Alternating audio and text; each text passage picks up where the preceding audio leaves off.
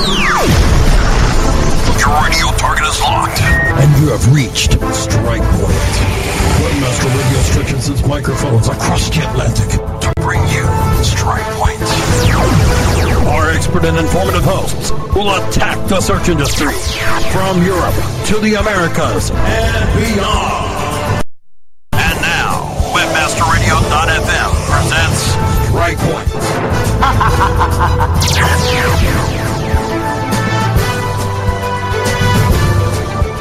Welcome to Strike Point. We are live again for the first time in 2014, and I excuse myself for not being here live earlier this year.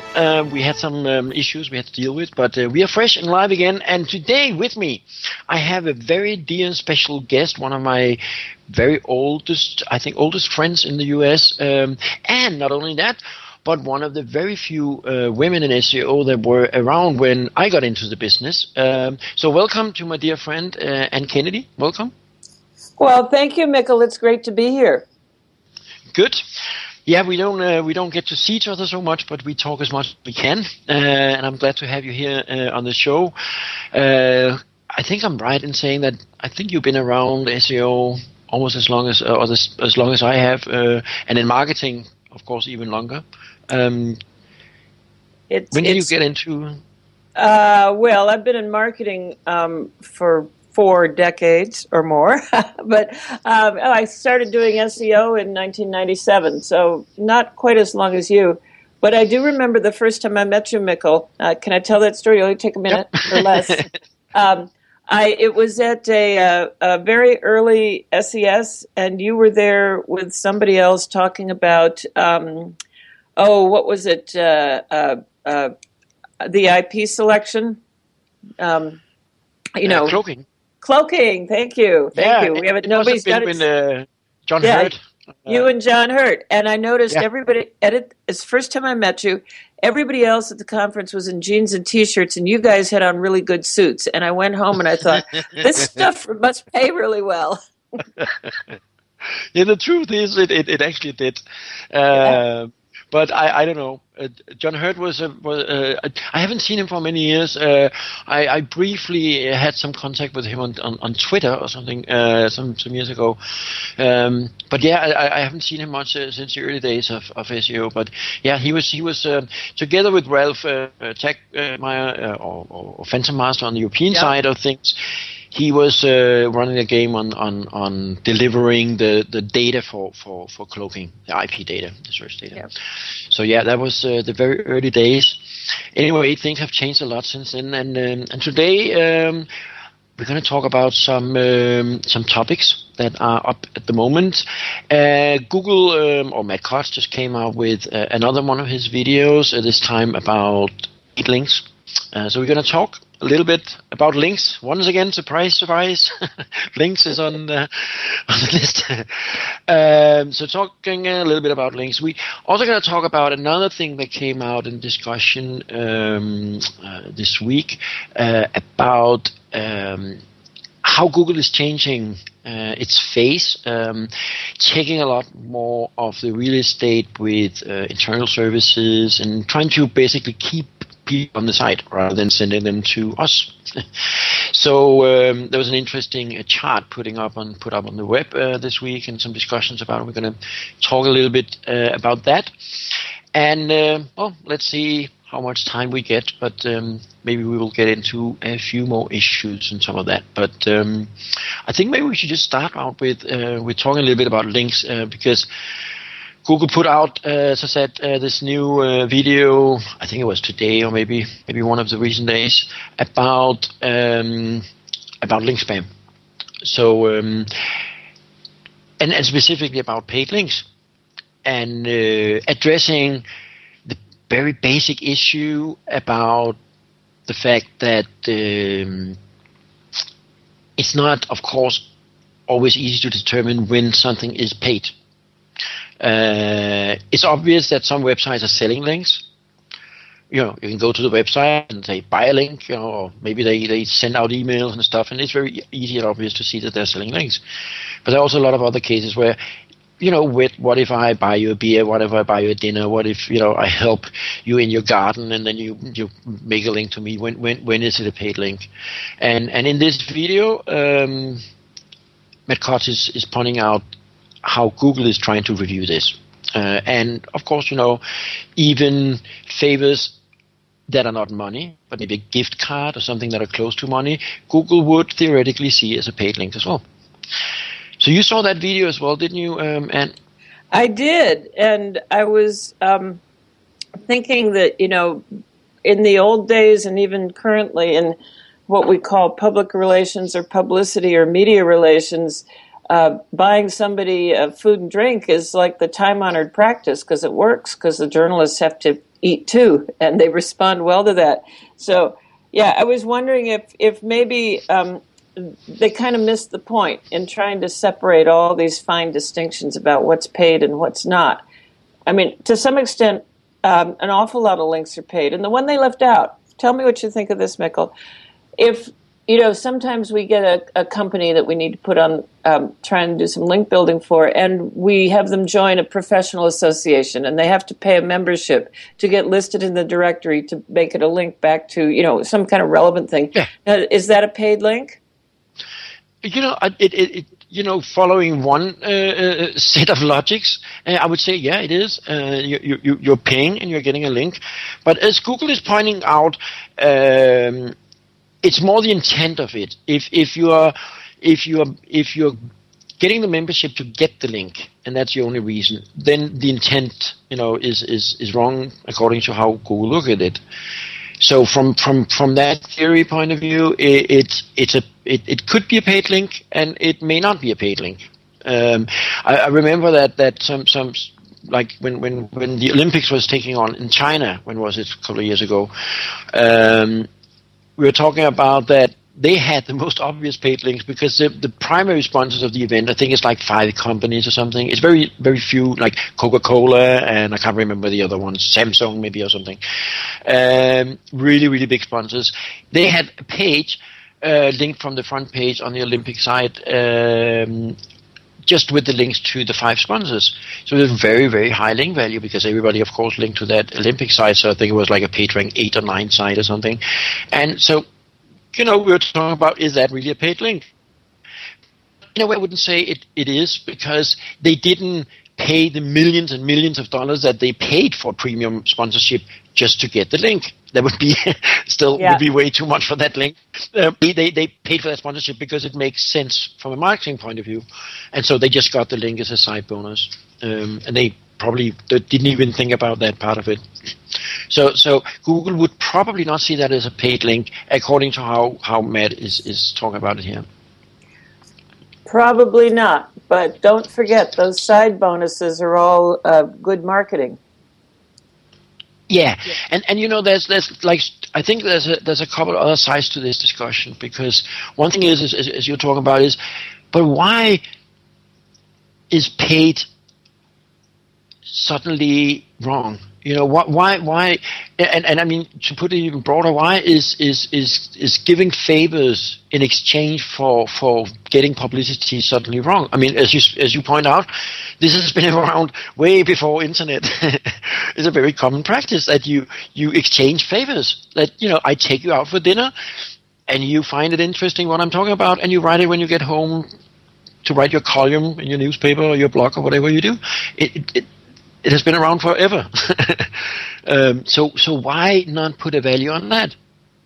Well, the interesting wrinkle on that I see is the logic to answer the question you're asking right now is because the journalists were expected to maintain some kind of journalistic integrity by not accepting payment for something. But Google is not a journalist media; it's a publisher. It's a different kind of it's a different kind of entity somehow. So I'm not seeing all the way through to that logic that they can say these are bad and you can't have these. I mean, how many movie reviewers and play reviewers, theater reviewers pay for their seats? They don't. No, but even journalists get manipulated with professionalism. If journalists was as clear as you suggest they should be, then they wouldn't talk to what do you call them? Communication, information people, PR people, PR people. Then you wouldn't talk to them at all. But journalists have to talk to them because that's one of their channels of information. But of course, newspapers get manipulated as well. All media gets manipulated in the end. But I'm just questioning whether it's a good idea from a certain point of view to not look at paid links. Yeah. And actually, I always suspected. I haven't actually been able to prove it. It's really difficult to prove things like that for without a doubt. But I always suspected that Google is actually sometimes valuing links, even if they know they're paid links, because it makes sense. Because sometimes it makes sense, and you and I could sit here for hours and come up with suggestions for when it makes sense. But I guess most of you listeners out there know that there are just situations where it would make sense to put a value on a paid link. So, and if that makes sense, then I don't think Google is not going to do it. Because in my experience, there's a big difference between what Google puts out in public, what Matt tells in these videos, and what they tell at public in conferences and stuff like that, and what they actually do. Sometimes they do things a little bit different than what they say in public. For sure. For sure. That's fair enough. Yeah. That's fair enough. There's no law about having to be honest about that, but that's fair enough. But the other thing is, even if we say we agree with Matt on this and say, okay, these are the definitions for paid links and stuff, and this is it's the intent. How on earth is he going to be able to do that? How on earth are they going to detect intent? Well, hey, isn't that what Google's all about these days? Knowing intent?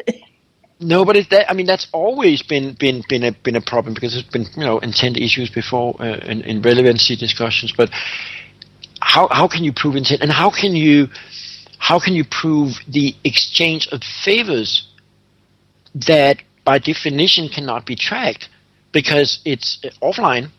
Because I met you at a bar, I gave you a drink, and you said, "Thank you, Mikkel, I'm going to link to you." How are you going to track things like that? Of course, if it's obvious, if you go to your blog and say, "Oh, Mikkel bought me a drink, and in exchange for that, I'm going to give him a link." If you're that stupid and obvious, then of course Google can detect it. But if you're not, if you're just, going and say, "I was just thinking about Mikkel, he's a really cool guy, you should go and visit his website," and you have a link, how can they detect that we exchange favors? I just, don't see that happening. It gets really murky around there. It's real foggy. So again, and I know we said this many times before on this show, but again, when you listen to Google, listen to Matt, he have a lot of interesting things to say, but you have to keep in mind that he's also a PR agent for Google. He's a public figure. He explains what Google wants you to know, and in this case, as most other cases, what he's saying is not wrong. It's just not the complete story. Well, it looked to me like maybe it was a little bit of let's tell everybody all this stuff, give them something new to worry about, these fine distinctions to keep their minds off something else, which I have observed Google doing quite often. Yeah, and again, as I say, he's not lying, because I'm pretty sure that what he's saying in the video is the way Google wants to analyze links. Yeah. But again, he's not actually stating in the video that they know how to do that. That they know how to analyze that I bought you a beer in a bar and therefore you're linking to me, sort of things. Yeah. He's not pointing out that they know how to do that, and I'm pretty sure that they don't know how to do that. Yeah. Keep all the SEOs nervous. Yeah, but yeah, exactly. If he put out statements like that, if he put out videos like that, he is going to make at least some SEOs nervous.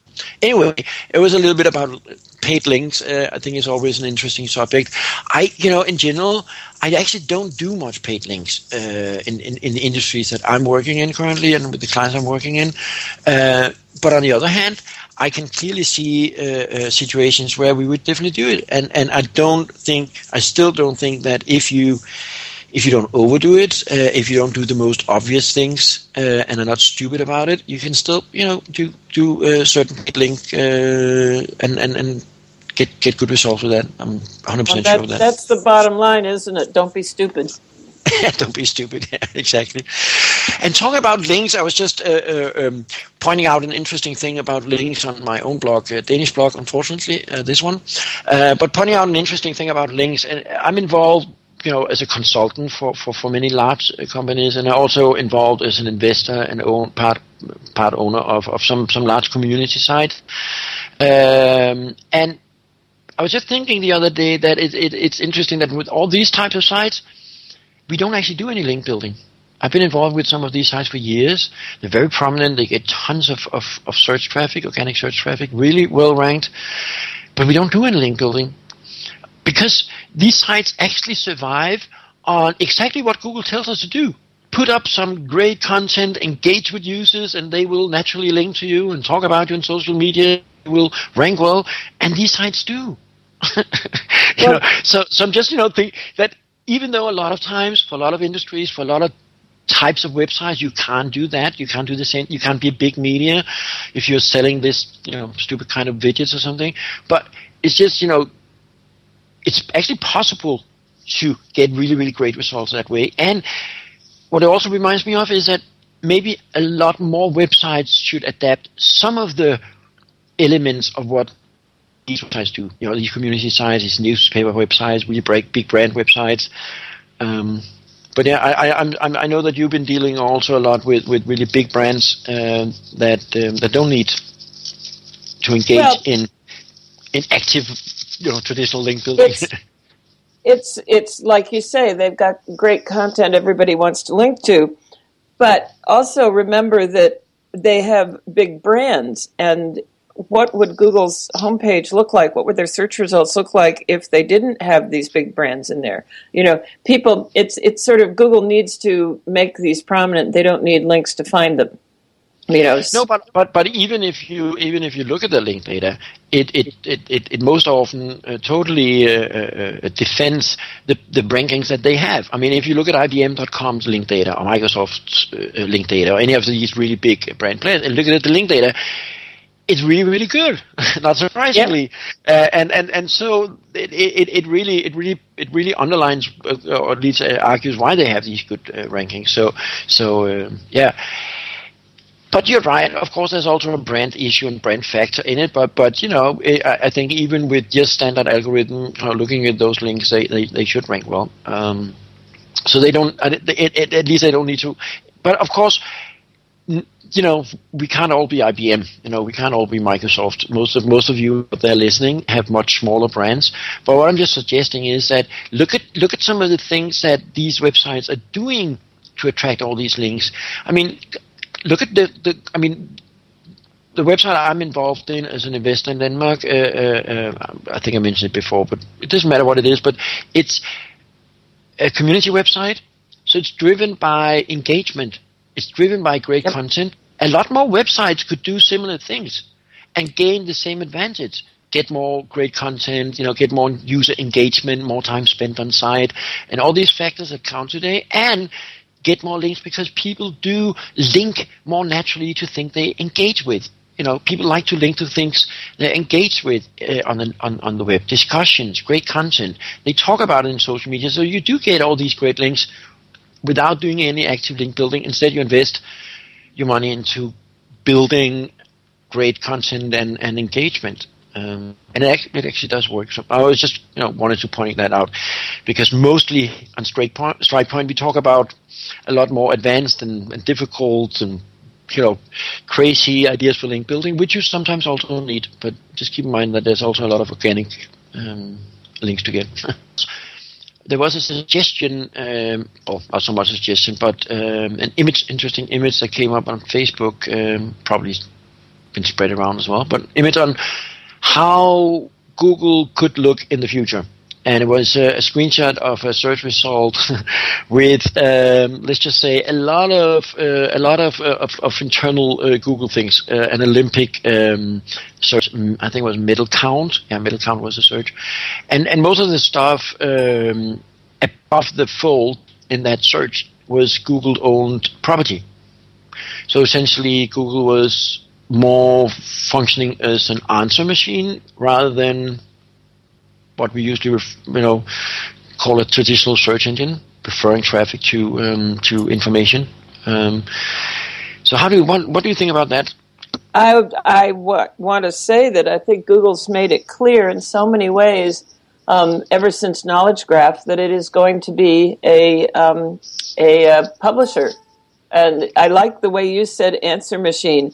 You must know that Larry Page has been quoted since the beginning multiple times saying that their ultimate goal for Google is that all we have to do is think a question and Google will answer it in our ear, in our brain. So this is just, and here's the other thing I want to bring up.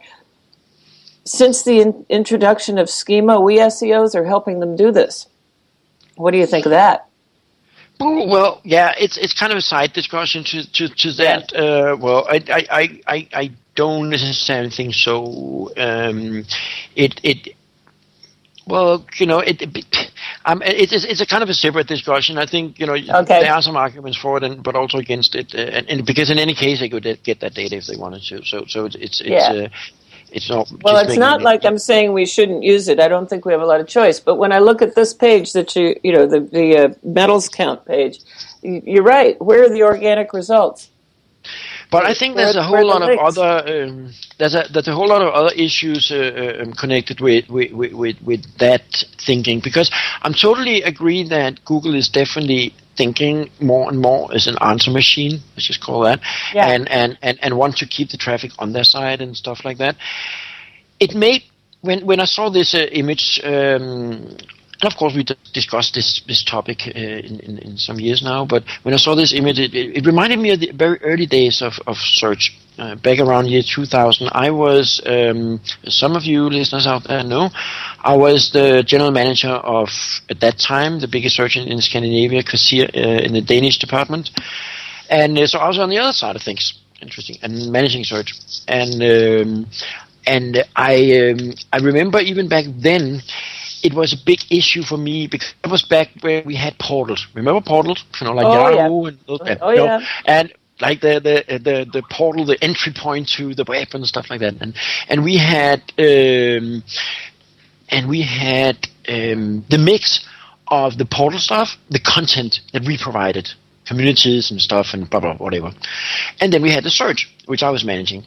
And the goal of the search engine was to send people to the right information out on the web. So my benchmark was I want people to stay as few, have as few page views per user session as possible, because the logic, of course, being that the fewer page views per user session, the quicker people found what they were looking for, hopefully. So that was the logic anyway. And on the portal side of business, they had the complete opposite benchmark, of course, because they wanted people to stay there, to read as much content. So they wanted many page views per user session, more time spent on the site.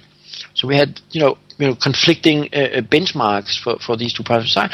And the guys at the portal constantly came to me and said, "Oh, Mikkel, couldn't we do this or couldn't we do that? We want to keep the visitors on, our portal for a longer time." And I was like, no, because if we do that, we compromise search quality. If we start doing things like that, then maybe what you suggest that I should put at the top is actually very good. But then when you ask me to do that, the next time you're going to ask me to put something there that's maybe not very accurate, or maybe not very relevant, or maybe not the complete best result, and then we're going to push it and push it and push it, and at some point we're going to end up with search results that are just not the best. And then competitors are going to take over the search business. That's exactly, and the funny thing is, that's exactly how Google came to rule the world. That was because the old portals, the old search engines, were making this mistake. They were cluttering up the search results with their own content, trying to hold people onto their portals. So it's kind of funny if Google is going to go around and do the same thing, the same mistake in my mind. Yeah, that's a good question. I'm not sure if they will make that same mistake. I think they're definitely experimenting with it. I hope they won't do that mistake, and I think it could be devastating for them in the end if they decide to do that. Because, as I said, if they continue to put more efforts into trying to hold on to people instead of sending it to the most relevant information, then they are going to end up with search results that are less than perfect. And that's going to make it much easier for any competitor, being Bing, being a new search engine, whatever. It's going to be much easier for them to break into the market and produce better search results. I mean, if Google is deliberately destroying their own search results, it's going to be much easier to compete with them. Good thought. So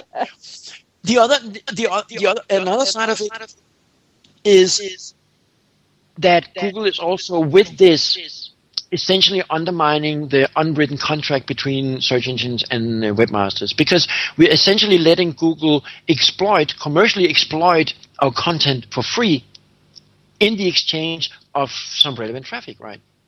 So, I mean, that's always been kind of like the deal. You know, we let Google crawl our websites, essentially stealing our content, using it for commercial use, but we get some relevant traffic in exchange, and that's a fair deal. If we're not going to get that relevant traffic in exchange, if Google is just going to grab our content, and even as you say, structured content, and use it to present the answers on their own website, so we don't get that traffic, so we don't get the credit for producing that content. We don't get the conversion from producing that content. If we don't get that, well, why should we give it to Google? Then why should we essentially let Google crawl our site? So I think it could escalate into a conflict where we would see webmasters being much more selective about what they want to give to search engines, and I'm not sure that's going to be good for the search experience altogether. And again, it could fuel the power to a competing search engine to take over more of search, of course. Yeah, think about the customers and what the searchers and what they want, what they're looking for. Mm-hmm. Yeah, and I mean that's essentially the problem. Once you introduce the idea that we want to keep people on our side, we want to hold on to them and be an answer machine instead of a search engine, then you introduce a monster that can potentially destroy your search results. That's really it. Anyway, now the studio is actually telling us that we need a commercial break. So I think maybe we changed the format a little bit in 2014, and I wasn't totally aware. I'm sorry about that. But now we will have a commercial break, so please welcome our sponsors. We will be back in just a couple of minutes. Sit tight and don't move. Strike Point. We'll be back after this short break, only on WebmasterRadio.fm. Building better search engine rankings takes the right formula. Tracking those rankings is super simple. All you need is AuthorityLabs.com. Authority Labs uses automated daily rank tracking tools to monitor your site's performance or leverage their API to build your own tools. No matter what animal-labeled algorithms affect your ranking, you should be using Authority Labs. Unlimited users for no additional cost and white labeling can help keep your clients updated and save countless hours of creating reports. Whether you're running sites with just a few or millions of keywords, what you need is AuthorityLabs.com. Oh yeah, my day is done. Time for happy hour. You're already done for the day? Yeah, because I use CertifiedKnowledge.org. Their PPC tools literally save me hours every day. How do you keep on top of all of Google's new features? Easy. With Certified Knowledge, their interactive learning modules keep me up to date. And if there's something I don't know, I can watch their video lessons without having to hunt around the Google Help files. Great. I'm ready to expand my knowledge. Hi, I'm Brett Geddes. I'm the only leader officially supported by Google to teach the advanced track of the AdWords Seminars for Success. I personally recommend CertifiedKnowledge.org as your one-stop shop for all your PPC needs. Learn, optimize, connect. Be smart. Go to CertifiedKnowledge.org now. Johnson, what's this Mantis I keep hearing about? Do we need to call an exterminator? No, sir. Moby Mantis is our new SMS marketing tool. SM what? SMS, text messaging. Moby Mantis lets us communicate directly with our customers in real time. We can send promos, coupons. It even lets our customers market for us by sharing offers with their friends online. It's been great for business. Sounds expensive. Actually, I signed us up for an extended free trial. It hasn't cost us a dime. Good work, Johnson. I guess the only thing we'll be exterminating is the competition. To get your free extended trial of Moby Mantis, text radio to 21691. That's radio to 21691 for Moby Mantis. Webmasterradio.fm presents Marketing Nirvana. Let us help you discover the keys to success in your internet marketing. Marketing Nirvana. On demand anytime inside the Internet Marketing Channel. Only on Webmasterradio.fm. Now, back to Strike Point. Only on Webmasterradio.fm. Here's your host. Welcome back to Strike Point. We are live again. It's March 2014, and with me today I have Ann Kennedy. My name is Mikkel Demib. Welcome back. Anyway, we were just talking about how Google may or may not take over the search results pages and put content in. And I just wanted your last words on this, Ann. And where do you think they're going to make that mistake, as I think it is, of cluttering up the results, so to speak, with their own stuff, or do you think they're going to kind of avoid that? I think right now it's very hard to get an organic link onto the front page of Google. If you pull up a result, say sushi restaurant, which I had somebody do at a conference last week, and first there was all the carousel across the top, then there was the map, then there was a Wikipedia link, a Yelp link, and a City Search link. There were no organic links. Whether I don't know whether they've thought it through to the extent that you have of how this could come around to really be a bad thing for them, but it certainly does make it more difficult for marketers. And as a marketer, my question is always, how am I going to get my clients and my sites into that space, whatever Google's space has? So I think that's what we need to think about as marketers. But whether they're going to carry it fully out to the kind of end that you described, I don't know. That leaves a lot of opportunity. You're right, for some new search engine that will make results for the users. Which is it's ironic. Just one last thought. It's ironic because what Google has always said is they're building this for the searchers, for the users. They want to give them the information they're seeking, and so it's kind of ironic in a way. Yeah, and I think that, if they go wrong with this, it may be because they're arrogant, because they think they can actually give the answers, the best answers, because they can give better answers than giving people a link, sending them to a website where the answer is. But I do think that is kind of arrogant, and I think if it is because of that arrogance is going to kill them, because they're not always going to get the best answers. They're not always going to get the best links, but at least if they claim that they provide the answers and they're the best, they're responsible. So that's one part of it. That arrogance is dangerous. But also, when I look at my crystal ball, trying to determine what's going to be the future of search and SEO, I always try and look, and so far it worked out really well, always try and look at it from the perspective of the user. Because essentially, as you point out, Google makes a product that the users have to like. If they don't create great search results, someone else is going to come around and make better search results and essentially take over the users. That's how it works. And I don't think that this strategy of filling up search results with their own content long term is going to be the best way to produce the best search results. So I think just based on that, I hope, and I think they're not going to fully go that way. So I'm not so pessimistic about it. I hope that Google is going to wake up and forget about the arrogance and essentially tone this down at least, a lot. So I'm not so afraid of it. Anyway, there was also another interesting topic that came up this week about Google, and it's about Google ex-employees, and the question was just brought up about why is it that we never seen a case of a ex-Googler that have revealed the secret source of Google, maybe put out in a book or blog post, or maybe exploited in their new work as an SEO. because a lot of the ex-Googlers are actually working as SEOs today. And of course, when I talk about Googlers, I'm talking about specifically Googlers who worked with the index, so typically in the quality team.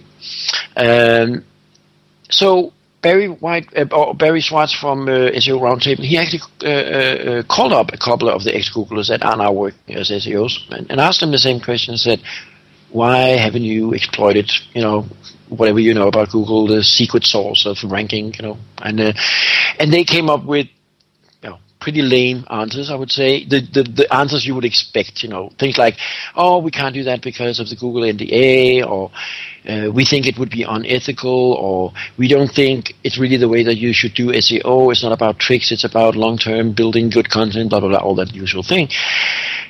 And I was thinking, when I was reading this, the same thing that I know a lot of colleagues of mine was thinking as well. Well, the real answer is not that. They may like the image they get from standing out as someone that knows the secret source of Google, but the fact is that I have never met anyone at Google, and I met quite a few, and also very good and talented engineers, but I never met one single person at Google that knew as much about SEO as I do, and as many as my good colleagues do. So it's not just me; many of my good SEO colleagues do, because essentially that's not what Google do. Google and the people working at Google, they spend their life building a search engine. I spend my life marketing. It's two different trades. So just because you worked at Google doesn't mean that you're a great marketeer. Of course they know something about certain aspects of Google and have access to internal tools and all that stuff, but they're not marketeers necessarily just because they worked at Google. Well, so I think you've hit on an interesting topic here, because some marketers like you and me, we're supposed to be figuring out how to. We're supposed to know our media really well and know how to use it to the benefit of the people that hire us to do that, right? So the point of being a search marketer was we had to know the search engines really, really well. But I think a lot of us got sort of sidetracked into wanting to know all the intricacies of the algorithm. And I know one term that we used to say a lot is, and we still do, is we don't go around chasing the algorithm. That's not worth it. There are better ways to market your product. But I think a lot of people in the SEO business do just that. And maybe that's why they get so interested in any ex-Googler, tell us what's latest in the algo, which little tweak can we take advantage of?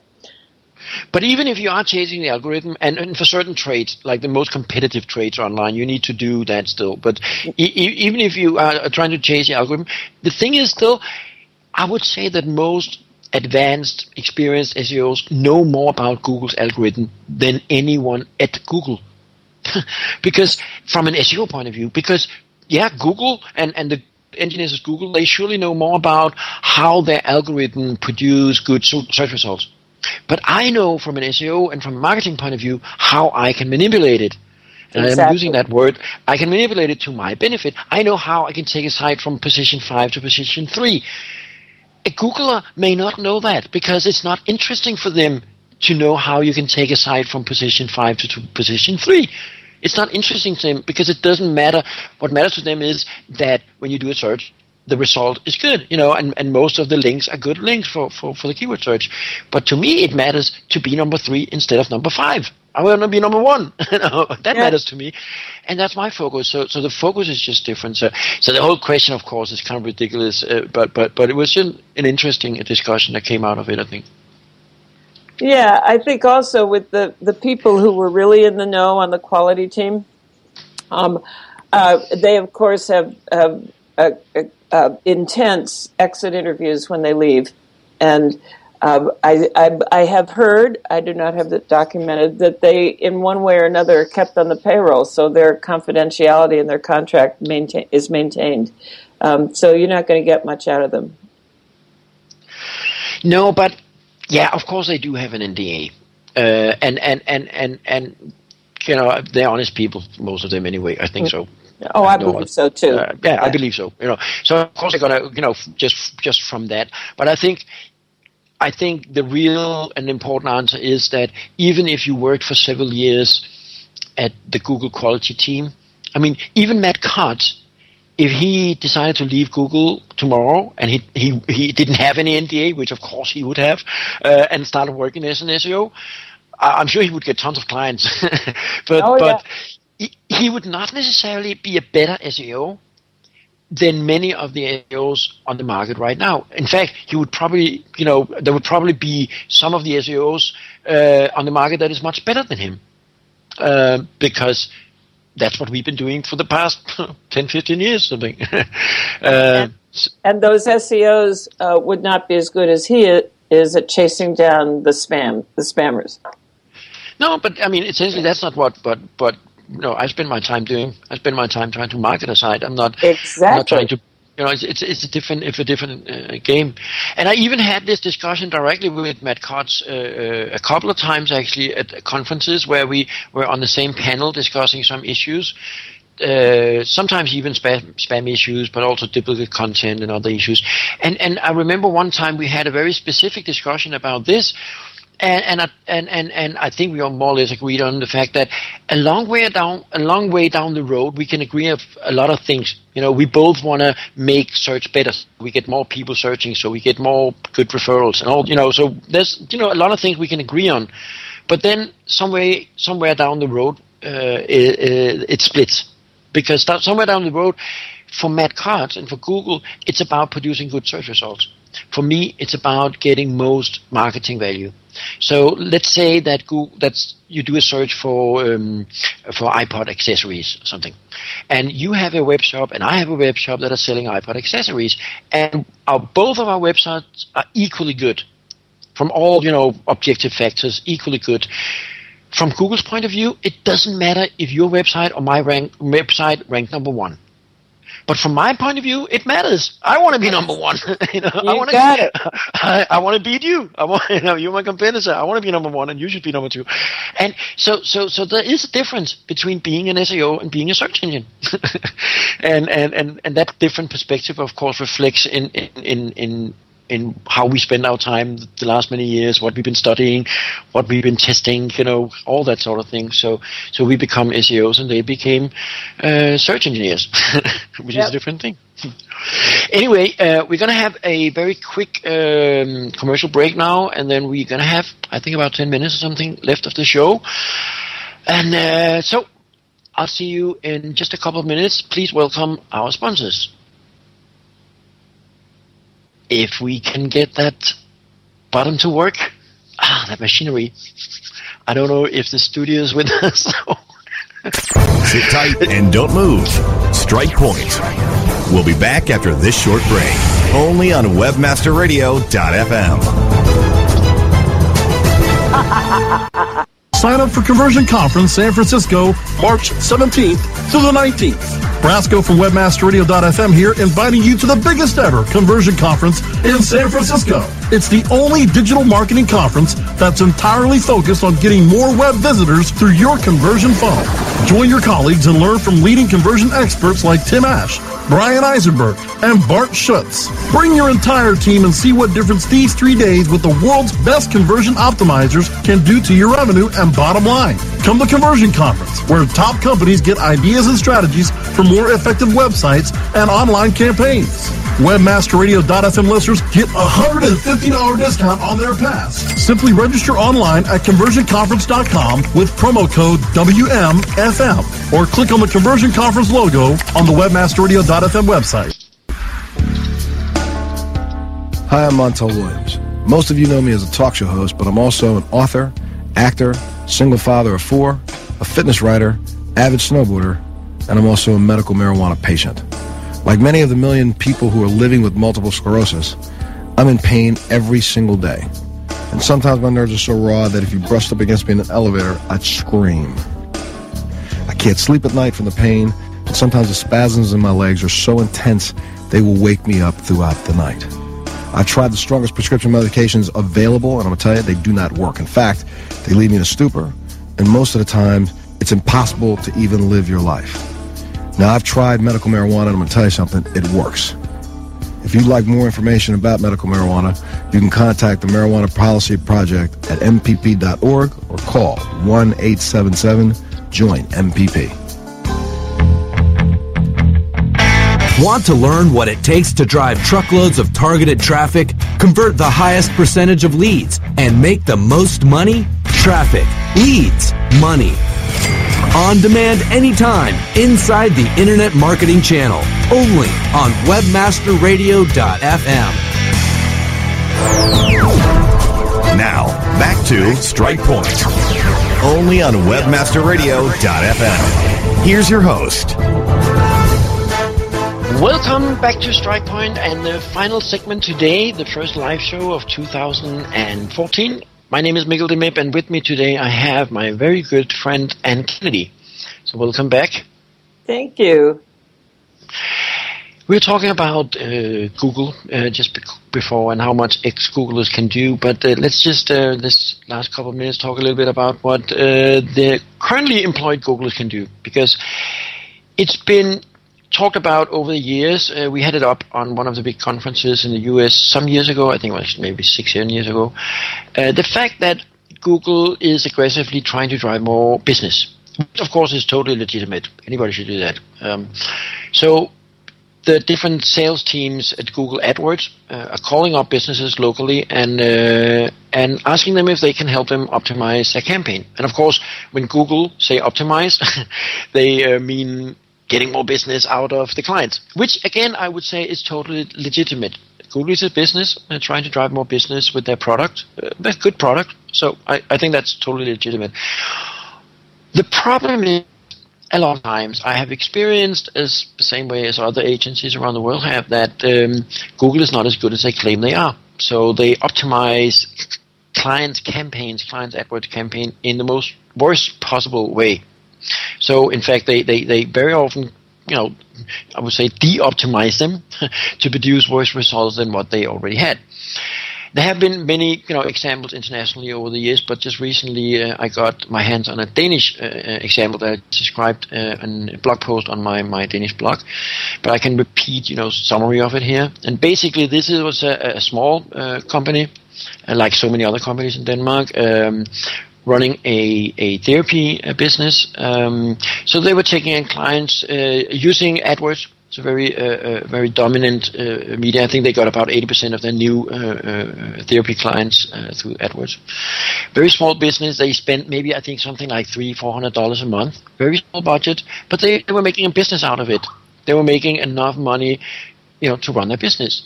So Google came around, they called them aggressively, wanted to take over optimization of the account, and finally the company agreed to do so.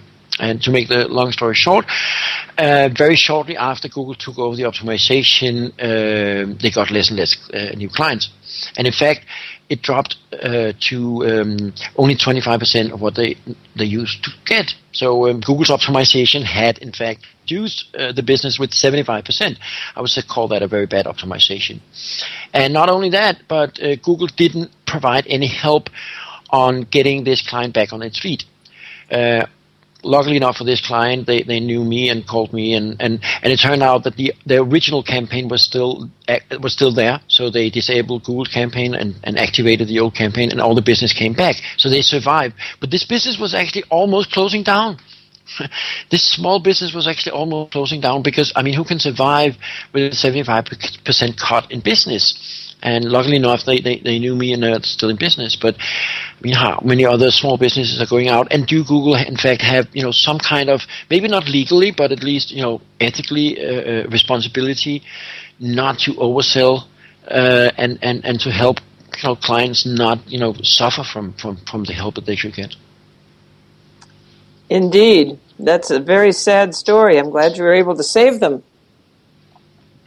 Yeah, and in fact, it was actually very easy for me to do that. All it took was for me to say, "Hey, is your original campaign still there? Maybe just try and enable that and disable it." It was a very simple tip that any search marketing person would be able to provide. But this was a small company; they don't know much about AdWords. But they, still, they were actually able to set up their own campaign. They originally set up their own campaign just based on a couple of tips that I gave them. It's a good friend. I gave them a couple of free tips to how to set up the campaign and how to optimize it just a little bit. I'm sure that campaign could have been much better optimized than what they did themselves. So maybe that's what Google saw when they looked at the campaign. Hey, there's a campaign. It can be optimized. True, it could, I'm sure. But nevertheless, this client actually managed to set up this even poorly optimized campaign good enough for them to have a business. They actually had a small business, or the person running the business had a small business, making a living, going to work every day, paying their rent. It was a business. And Google's optimization almost destroyed that, and I think that's very tragic. And I think Google should take a little more responsibility on that. I don't expect Google not to do sales. I don't expect them not to, be aggressive with their marketing. They should be. That's fine. They have a business, but they should also take some responsibility, especially because they are such media as they are. They are such a big company. They should take responsibility. So do they want to send their AdWords people to AdWords training more? Maybe they should. I'm sure that there are a lot of Googlers, a lot of Google employees that are really good with AdWords optimization and that can do really great stuff for clients. I'm not saying they can't do that, and they're all shit, but I can definitely say that there's some of them that are not doing a really good job. I mean, let's face it, if you have an AdWords campaign that are doing okay, let's face it, it may not be super optimized, it's doing okay, it's producing business to you, and you take that campaign and you optimize it to the level where 75% of your business goes away, nobody with even the slightest understanding of AdWords should ever optimize any campaign this bad. No. and definitely not anyone representing Google. I mean, it's okay if you do your best work and your campaign doesn't get better, but it should definitely not get worse. Like that. Yeah. That's ridiculous. So I mean, nobody should expect that from anybody, and especially not from Google. And again, Google could have some, solve this by helping the Google back on the feet again, as I did in this case. The Google could have provided that service. Everybody would have been happy. Anyway, I can hear on the music in the background that we are running out of time. It's the stick, they're whipping it out. And it was a pleasure to have you. I hope that you will be back with us one day, soon again. Oh, I'd love that. So, thank you very much, Anne. Thank you. You're most welcome. Thank you. I hope to see you all next week again. Bye.